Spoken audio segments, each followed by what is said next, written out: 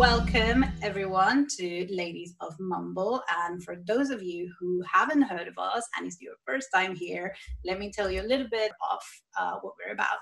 So, Ladies of Mumble is a podcast for mothers who are pursuing two simultaneous things: the motherhood journey and their careers. Hosted by myself, Monique, and my co-host Areta. We're both co-directors of Mumble Forum. Through this series, we will be meeting inspiring women around the world, armed with honesty, experience, and a glass of wine, in hopes of empowering and inspire purpose in the life of mothers everywhere. So today's episode is all about forming a healthy relationship with ourselves and with others. So don't we all need that, really? So that said, going to introduce you to my co-host Areta, who's going to introduce our special guest today. Today we are very lucky, Mumble Forum. We have sat down with Michelle Zelli. Michelle is a legend in her field. She has many years of experience as a personal coach. All of her programs are bespoke and very carefully curated for each client. She does one-to-one support. She does very intimate retreats, and she also does immersions. So, Michelle, welcome to Mumble Forum. We're very happy to have you. Thank you. I'm delighted to be here. Thank you. Could you tell us a little bit about yourself? Where do you come from? What led you down this path of personal coaching? And what people could expect from a coaching session with you? Sure, I'd love to. So, I came from a pretty dysfunctional background. So let's just start there. I was adopted into an abusive family system. And then, as we do, I acted out those wounds through my adult life. I had kids, I had a career, and I was managing wounds. And that might sound familiar to more than a few people, okay? And when I came into coaching, just prior to coaching, I was a sales director for a blue chip company. I've been managing director for a large TV production company. I've worked in cosmetic surgery, recruitment, but my career was pretty on fleek. At about the age of 40, I met my real father. And that started the house of cards to collapse. Because, the truth was that I had turned the adversity into advantage in some ways just by pure will and was very successful. But inside, it actually wasn't all that at all. So when I had my breakdown, it actually was a breakthrough. And that's not the first time you'll have heard that, I'm sure. And it's that bathroom floor moment. It's like, I don't want my life as it was, and I have no idea how it's going to be, but I'm getting off this roller coaster. And I did. I gave up my blue chip role, and I traveled the world for a year and spent every penny and a bit more than I had to work with the good, the great, the cranky, everybody that seemed to know about human behavior. Because I'd been in therapy, I'd had coaches, I really invested, but I was so disappointed in what I got back. So I vowed that I would create something really special. So when clients come to see me, this isn't textbook coaching. What they get is 20 years of coaching experience, although I see my first 10 years as an apprenticeship. I only really earned my stripes 10 years ago. And I put together an absolutely bespoke program for them, for their wounds, where they want to get to, and we take it from there. But it's extraordinary. I love what I do, and very grateful to be here. This sounds fascinating, and I think especially the part when you're speaking about dealing with our emotions as much as we deal, with everyday life and our careers and our goals, our husbands, our children. But the part of dealing with our emotions is something that probably in the culture, we're taught to hide or put under the rug. Being that said, and something that really fascinates us is you work a lot with your clients' unconscious mind.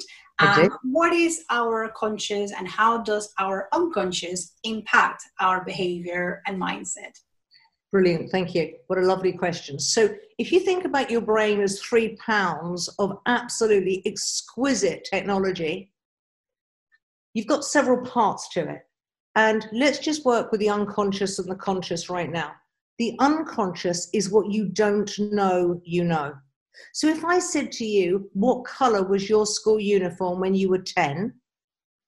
Can you remember? I didn't have a school uniform, so that was easy. I think I could probably remember what it smelled like. Wow, so that tells us something else about you, that you actually smell before you see. So you know, you're the first people that's ever not been able to recall that in an instant. And it's so typical, it's on a podcast. But actually, what usually happens is within a second, somebody will say green or burgundy, or I hated that frock. Now, there was no way that we knew that we were going to be asked that question. But we've got this huge filing system at the back of our heads, okay? That is it runs 95% of our life. So in that filing system is every memory, every situation, every person, every relationship, every belief system you've ever had or been given, okay? So the conscious mind is the 5% of the brain, if you like, that carries out the orders from the unconscious.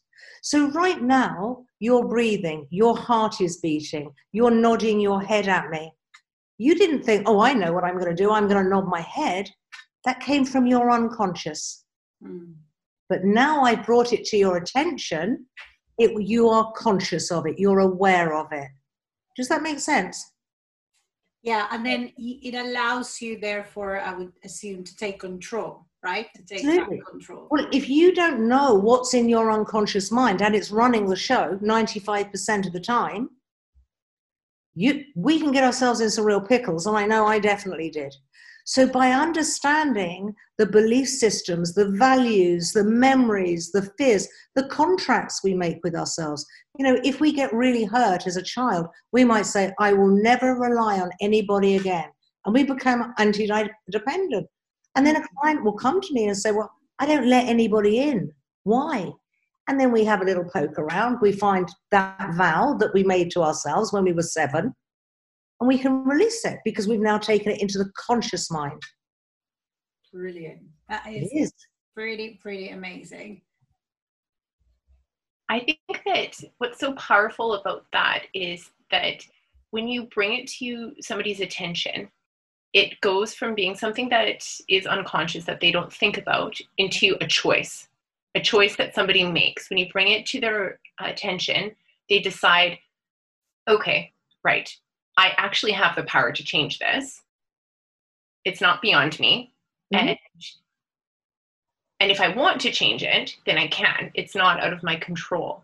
But I think perhaps maybe the road we're going to go down with you is that people are a little bit more in control of their lives and their destiny than they give themselves credit for. Absolutely, they are. And then you can make the decision. You can say, well, okay, what do I need to do to change this? Is that pain worth the gain? And almost always it is. But again, as you've just highlighted, once we have that knowledge, we're making a choice. We're making a grown-up choice. Who do I want to be? What direction do I want to go in? Okay, what do I need to do to make that happen? And when you put it into your conscious, your awareness, then shit happens. So Michelle, during lockdown, we know that you've been very busy working with clients. Now, this has been a tremendously challenging period for everyone in different ways. But I would imagine that relationships are one thing that have been deeply impacted. So what are some things that people could maybe be a little bit more mindful of during times like these, when they are having their Zoom calls with their employees, with their coworkers, with the people that they live with in their household? Do you have any tips for diffusing situations in real life, in somebody's home, and possibly online, that you could share with us? Okay, I think I'd like to separate them, if I may, because I think, 1 in 8 relationships suffered badly, at least 1 in 8, throughout lockdown, to the extent where the government had changed the divorce laws because the lawyers cannot cope with the influx of divorces. So that gives you, if you're still with your partner, give yourself a pat on the back. What we found was that we're magnifying our relationship, aren't we? When there's no distractions, when we're stuck together, however big your home is, and obviously the bigger it is, I guess the easier, but for most of us, there was no real escape and there were no real distraction. So you're left with the distilled version, the real version of your relationship, but that can be a good thing. And so if right now you've realized that maybe you don't speak enough, you're not intimate, and I mean intimate as in talking about depth or emotions, we can change that, because guess what we're going to do? We're now aware of it. We weren't before, we were too busy. But what lockdown's also done for so many people, it's made them reassess what's important. And rather than running around like human doings, people are starting to step back and value a little bit of really me time, us time. And I think that actually the relationships that survive could really thrive with this awareness. But if we go to the Zoom calls have got some benefits and they've got some disbenefits. So for instance, body language is hugely important in all communication. So it accounts for about 43% of the experience that we have in any communication. But of course on Zoom, we can pretty much only see from the neck up or the shoulders up. So we're missing all of those important cues that our unconscious mind feeds in and makes a story about. Yeah. So that can make us feel a little bit uneasy. So what I would say is that start to recognize, be aware of how you are responding to Zoom. What do you find challenging? What do you like about it? Because sometimes we generalize. I don't like Zoom. Zoom makes me feel blah. Okay?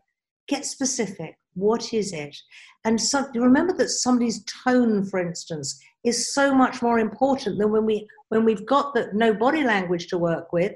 Their tone tells us more. So we're putting more emphasis on that. And actually, it's no more important than it was 6 months ago. It's just we don't have the rest of the language.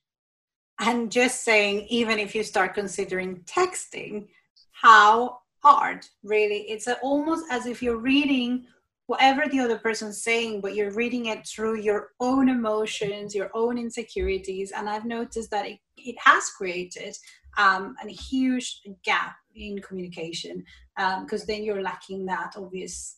Exactly. We filter everything through our own experience. So if I'm feeling really down on myself today and you send me a message that says, "Hi, how are you?" And I'm thinking, why? Does she think there's something wrong with me? But if I'm having a good day, it's just, "Wow, yeah, I'm great, thanks." Yeah. So spot on. We actually project our own stuff on the communication. My husband and I have actually made a deal that we do not WhatsApp each other anymore. We do not text, because when things are misinterpreted through text, we actually spend so many hours trying to reconstruct things throughout the day. And it's exactly as Monique has described, where things were actually just misinterpreted because of a tone that was assumed. So we've just made this commitment that if anything is remotely important, then you need to phone the other person. And I cannot tell you how much this has improved our relationship. This one rule, because especially during the working day, you can get so consumed in your work, and that, you just respond quickly to something. And if the other person is reading it, they're like, "Oh, they don't care. They don't care how I feel." Yeah. I think that's one of the best advice I've heard, while actually. That is so true. And, if we were to extend it, and I think one of the things you speak a lot about is the love language, and how can it improve our intimate relationships? Can you give us some helpful examples of also what is love language? Absolutely. What is it? Yeah, what we can do, and to bond more with our partners, with our children, even perhaps our entire existence. Love languages apply to any relationship at all. So it was designed by a guy called Gary Chapman, and the book is still available, but it's a really simple premise. What it's saying is that we all have different languages we value in a relationship. As I say, it was designed for romantic relationships. Now, when we're able to communicate, understanding each other's language, things change. And I work with a lot of couples individually and then together. And you know, many marriages have been saved as a result. And the first place I always go is understanding each differences, but also the love language. So there are 5 official love languages. I've added a couple of extra, as you'd expect. So the first one is acts of service.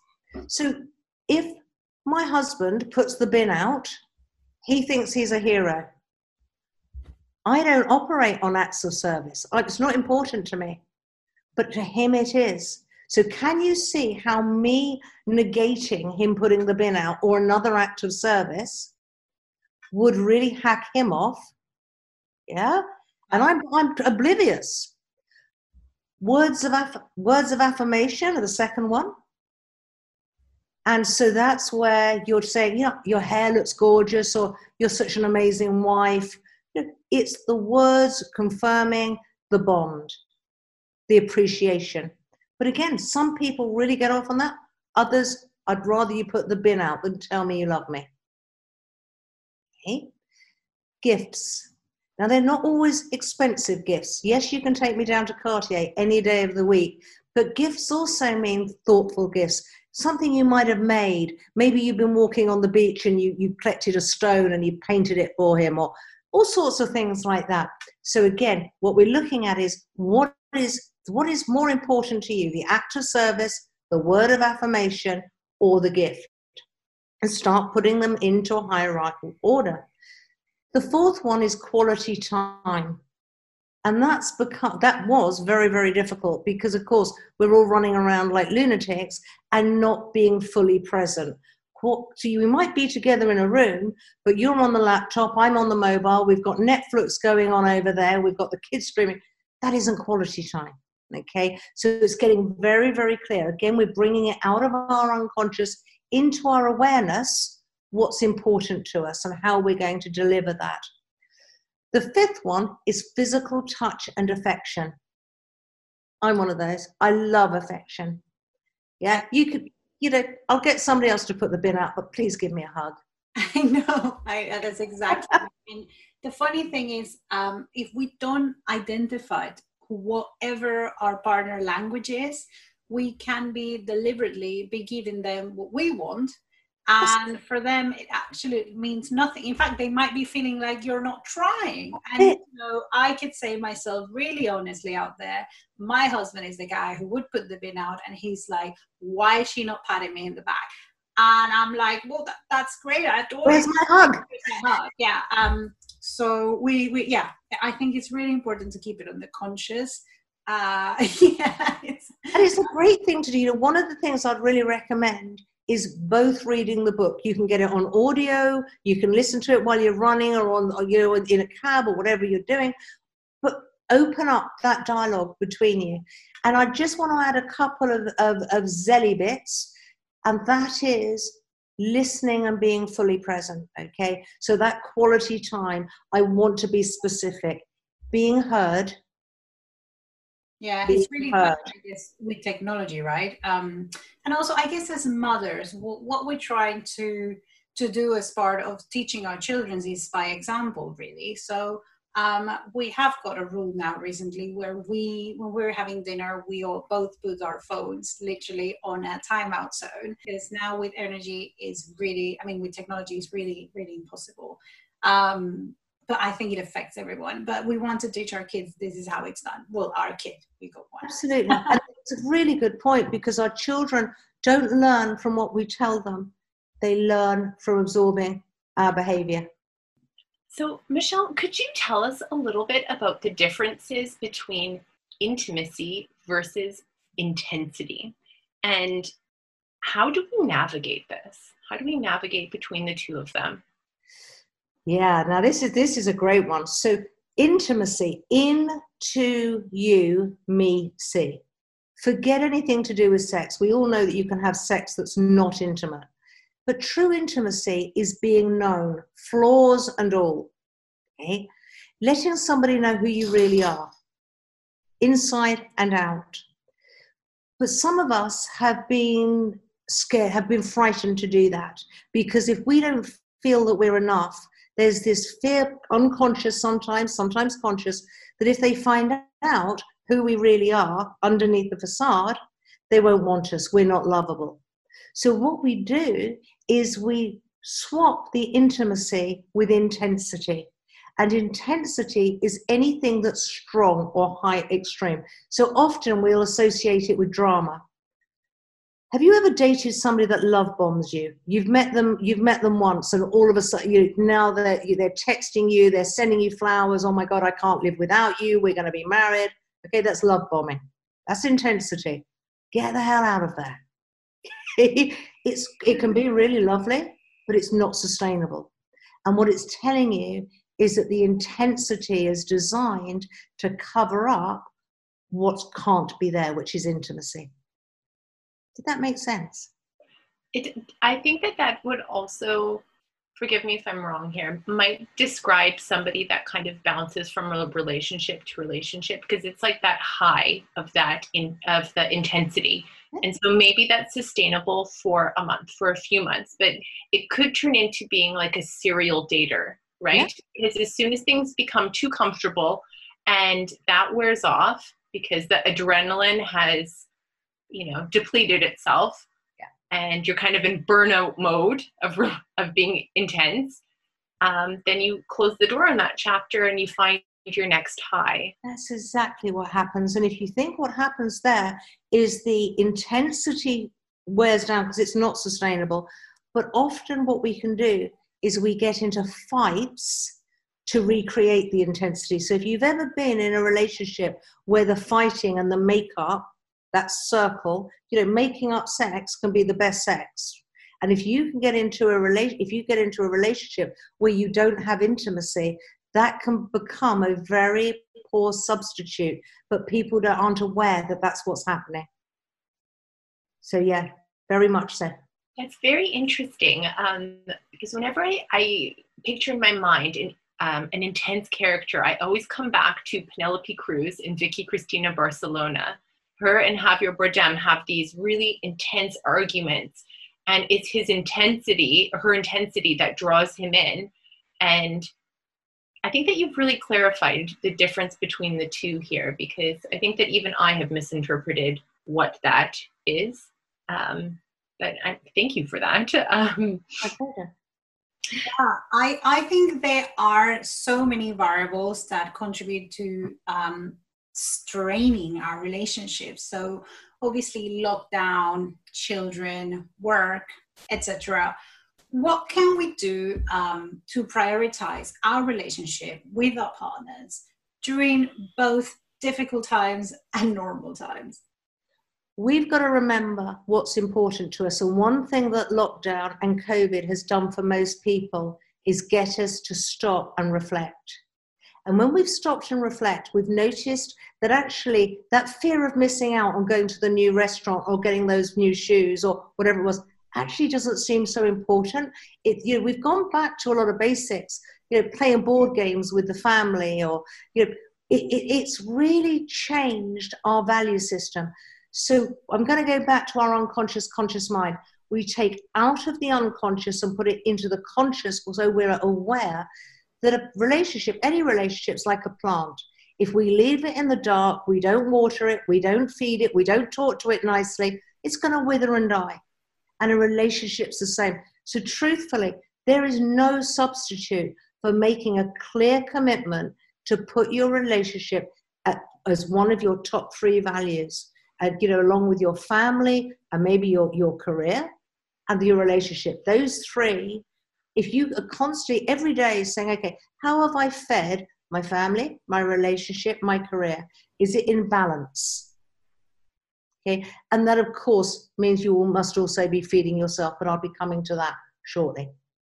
Self-love is so important, especially as mothers. That's we always put Oh ourselves my gosh, yes. behind, but we believe and we want to encourage mothers to remember that if you do care for yourself, then you have more to give back, and therefore your children have more to learn from, that it is okay that mommy, cares Yeah, for herself. that's So exactly it. You're teaching the kids by your example. If you put your self-care as a priority, they're seeing that, and the chances are very high they'll replicate that as they get older. yeah, and I think one of the things that, funnily enough, it became almost a quote. It's like we couldn't go out, so a lot of people have gone inside our heads, our problems, our situations, and I'd be really interested to see the next generation, how will they be affected. But the corona teenagers, the corona babies, the corona relationships. It's very interesting times, isn't it? Sure is.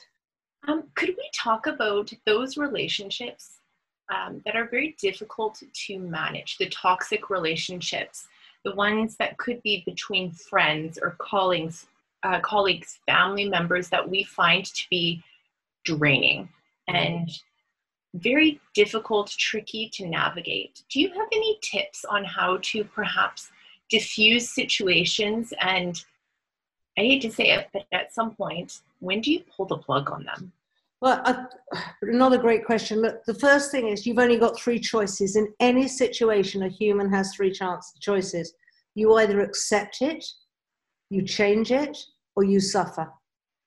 So when you drill it back to keeping it that simple, okay, now all of a sudden we're going back to empowering you with choices. You're making a decision.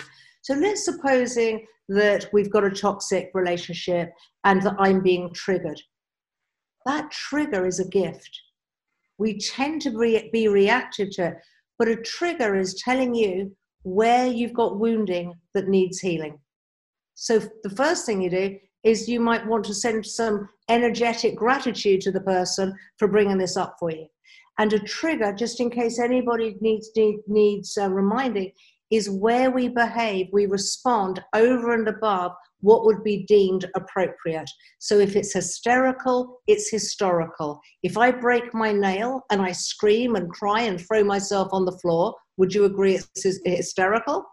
That tells you that it's coming from the long way back. Okay, so hysterical, historical. It's a nice, easy way to remember these things. Okay, but your best friend, boundaries. When you have self-care, when you've got self-worth, your boundaries will start to become natural to you. You're going to have to practice them a little bit, but when they become natural, things are going to change. Things are going to fall into place, especially toxic relationships. The way that I see it is you give somebody 3 chances and you say to them, I love you dearly. And when you say blah, blah, blah, blah, or do blah, blah, blah, I feel so hurt and small. I'd really appreciate it if we could avoid that in the future. And if they negate your feelings, tell you you're being stupid, yeah, and that's what happens is, you're just being an attention seeker, or you don't know what you're talking about, or you're being oversensitive. That's when you've got a problem. When somebody's not prepared to honor your experience in the interaction. And then we ramp it up and we say, look, I really want to connect with you, but I will not continue to feel like this around you. So, can we compromise here?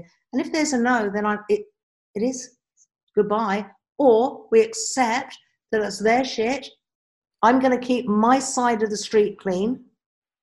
Okay, I'm not going to let you throw your stuff on my side of the street. Okay, however messy yours gets. This is fascinating, because I think it comes down to self-worth. It comes down to self-esteem. And I actually got a pretty interesting question for you. So in your work, you tackle self-esteem. Why is self-esteem so important? And what a few recommendations or daily practices that you could advise or listeners to practice daily to improve their own self-esteem? Okay, so may I first just clarify that self-esteem and confidence are different. Confidence is when you have belief in your achievements. Self-esteem is when you believe your intrinsic value. Self-esteem will not change according to what job you have, who you date, what you drive, or where you live. But your confidence might. Okay, so not many people have really healthy self-esteem, if I'm honest. Most people have to work at it. But we put on this lovely front. And when I was a sales director, as I said, a blue chip, you know, it was a really chunky role. I had thousands of people who reported in. What I used to do before a sales meeting, I used to spend all night studying the figures for the last 3 years so that nobody could catch me out. It didn't matter what you said. And I would literally sit up all night on caffeine so that I could go into that meeting. Now, anybody that saw me walk in, my head up, my shoulder pads for, you know, it was that era, you know, the old high heels clipping on the boardroom floor, beautiful Gucci briefcase. I looked so confident, but my self-esteem was on the floor. And that's where imposter syndrome comes from. Imposter syndrome is a posh word for I have a role that my self-esteem doesn't match. My skill set, I know I've got my skill set, but my self-esteem's not up there yet. Did that make sense? Totally. And I think a lot of us, you know, mothers, non-mothers, I mean, men, you know, everyone probably suffers from a little bit of this imposter syndrome. Is there any tip you could say, or that would at least trigger us to be aware when this is happening? How can we stop the spiral? Because it can get bigger and bigger, and okay, you actually get to shrink yourself. Of course it can. So whatever we focus on magnifies. And if you're at home listening to this, please write that down. It is such a critical piece of personal development knowledge. So if I focus on where I wasn't perfect at work today, okay, so I'm laying in bed and I'm running the day through my mind, that's what we do, and I focus and infatuate on the I dropped the teacup over the photocopier and I didn't get that report in on time, okay? What I'm doing is deleting all of the other things that I got right. So is that going to make me feel better about myself or worse? Is it going to feed my self-esteem or my confidence, or is it going to negate it? It's going to negate it, okay? And I guess there probably is an aspect there of energy. You know, whatever, perhaps it's almost as if you're tackling into the practice of being grateful for what you have, for what you have done right. And then there's a spiral of the opposite, which is potentially ingrounding, that feeling of gratefulness, right? Gratitude is something that I would plead anybody to start a gratitude practice. And that's just when your head hits the pillow, go to sleep thinking about things that you are truly grateful for, and don't use the same things every day. The universe, and that's who you're putting the gratitude out to, that's energy, loves gratitude because it'll give you more to be grateful of. But coming back to self-esteem, the brain works on evidence, okay? So if what I do is I filter out where I've succeeded or overachieved, and I hone in on where I could have done better over and over again, what I'm doing is I'm building an evidence file that I'm not quite good enough. Did that make sense? Now, supposing I made a conscious decision every night to write down 5 ways I've impressed myself today. Okay, and this is something that again, it's such a powerful, powerful tool. Where have I impressed myself today? Where have I conveyed my value to the world? That's self-esteem. What have I done that's really good at work today? What have I done to impress the team? Yeah, that's impressive.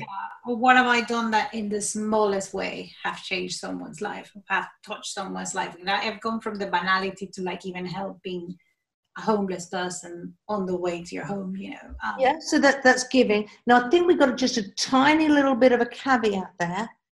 Be careful not to get too embroiled in helping, because sometimes what we do is we infatuate on helping somebody because it makes us feel good. Okay, there's nothing wrong with that, but we miss helping ourselves. So for sure, where have I helped myself today and where have I helped others? So I would ask for a balancer there. A friend of mine has started during lockdown this visual gratitude journal, if you will, on Instagram. And it has been one of my favorite things to look forward to, somebody else's gratitude. I know it sounds strange, but every night I'm like, I wonder what she's posted today in her stories. And they're little bits of her day that have brought her either immense happiness or appreciation. And I love this so much. I have shared this idea with friends and family because I think that this is something that, you know, you might not want to share on social media, but just being aware of those little bits in your day to day. There was a day when, you know, in the depths of lockdown where I was with my children in the park and my son made a comment that this was a really good log, in the same way that he has now started to appreciate the different qualities of parcels that come to our house, because now that could be used for a craft or a fort or whatever. And he says, Mommy, this is a really good box. And my husband laughs and he's like, we have stripped down everything in these children to, like, for them to be appreciating a box or a stick or what have you. But actually, as adults, it made me feel like, gosh, like, you know, we could learn something from them. If this is what they're appreciating, you know, we could take something away from this too. I think that's wonderful. And I'd love to, if you could send me the link on that. I think that's such a great idea. I'll share hers with you so that you can have a look at it. But it's so simple. 3 bits throughout her day that she takes a picture of or a video, and she just says, these are the 3 bits that brought me happiness. And I mean, I look forward to it with pleasure, and they're not even my moments, but it's little things that make you more aware. There is something really powerful you said there. And I mean, we all know it, but it's the power of social media and influence. Let alone, you know, we're not talking about influencers. We're talking about how the daily content that we are feeding ourselves can have a direct impact on our mental well-being. We had the pleasure of having one of our Mumble ladies, Marine Tanguy, who is an incredible lady, and she speaks about how to consciously make a choice of making content that actually brings something to the table, you know, like try to cut down the narcissistic things and actually, you know, how incredible is that your friend is creating such a positive wave that, you know, it just goes bigger and bigger and bigger. And I cannot wait to follow her, by the way, so please. You started something. Stay tuned. Michelle, do you have any words of advice of how people can improve relationships with themselves? And I think that really that is probably the one that will have the greatest deciding factor on every other relationship, is how we treat ourselves, how we value ourselves, how we lift ourselves up. Have you got any words of wisdom that you could share with us? I think I may have, funnily enough. So look, the first thing I would say is remember that you have 60 to 100,000 thoughts a day. 60 to 100,000 thoughts. Now, how many of those are repetitive? 95%. So in essence, you are brainwashing yourself. So first of all, pay attention to how you speak to yourself. If you wouldn't say it to your best friend, don't say it to yourself. It's as simple as that. Because you imagine if you're beating yourself up and speaking to yourself in a nasty tone, and we often speak to ourselves in the same tone, using the same words as our parents would speak to us. So I can often tell somebody's family history from their inner dialogue. So that's the first thing. Pay attention to what you say to yourself and the tone that you're using. Do you treat yourself like your best friend? Know your needs and wants. That's another often missed trick. So what I want is a donut or a bottle of wine. What I need is a hug and some positive reinforcement. So once I know that, do I go for my want or do I go for my need? Go for your needs. Okay. That is very powerful. Is there a way that we could pass this on to our children in a baby step tip? Absolutely. Start to explain that. So when you talk about it, you could say, oh, I fancy a donut. I wonder what it is I really need. And you can play a guessing game. What do you think Mummy needs? Do you think she needs a donut or do you think she needs a hug? Yeah? So when you start to turn it into a game, they'll start thinking that way. Just exposing to them that other the need and a want. Universe, yeah. Okay, yeah. So the universe always gives you what you need, not what you want. And sometimes people get confused by that. When I work with people manifesting, hang on a minute, Cheryl, I didn't get what I wanted. No, but you got exactly what you needed to clear the decks so you can move into what you want. I think what you said is really key because an astrologer, a friend of mine, kept saying that what you want is one thing, but you need to be ready to receive it. That's exactly it. And yep. I think it's key, isn't it? Because we can want many things, but our minds, our hearts align to be ready to receive it. And how, if not, can we do it? And I guess what we said earlier on is about making things conscious, back to the consciousness. It is. And, so for instance, I had a client that wanted a certain amount of money in the bank, but he kept on losing it. He just couldn't get there. Turned out that unconsciously, he believed that if he worked hard enough to make that money, he would have to sacrifice traveling with his children. In 2 sessions, we were able to dissolve that belief and change his trajectory. That was 10 years ago. He's currently in Thailand, Bali, living with his kids and his wife. And they, traveling and making the money, and all of it just cleared by understanding that he had that block, that fear. I think you have just, this is the last thing I'll say because I feel like I'm interrupting you, but I think you have just said something really, really powerful here. And it's something that we stand for, which is mothers have a mental block that we have got to choose what to put our energy into in order to be good at it. And what we're trying to, spotlight is that you can do it both, that you can be a good mother. And actually, by being yourself and fulfilling your purpose, you're actually being a better mother because you're leading by example. So, then your kids have something to be proud of, that you could say, So this is entirely what we're all about. And that's lovely. So really what we're talking about is, you said the hearts, the minds, I'm going to add the gut. So congruence is when our stomach, our heart and our head are all aligned. So I can have the career and be a wonderful mother.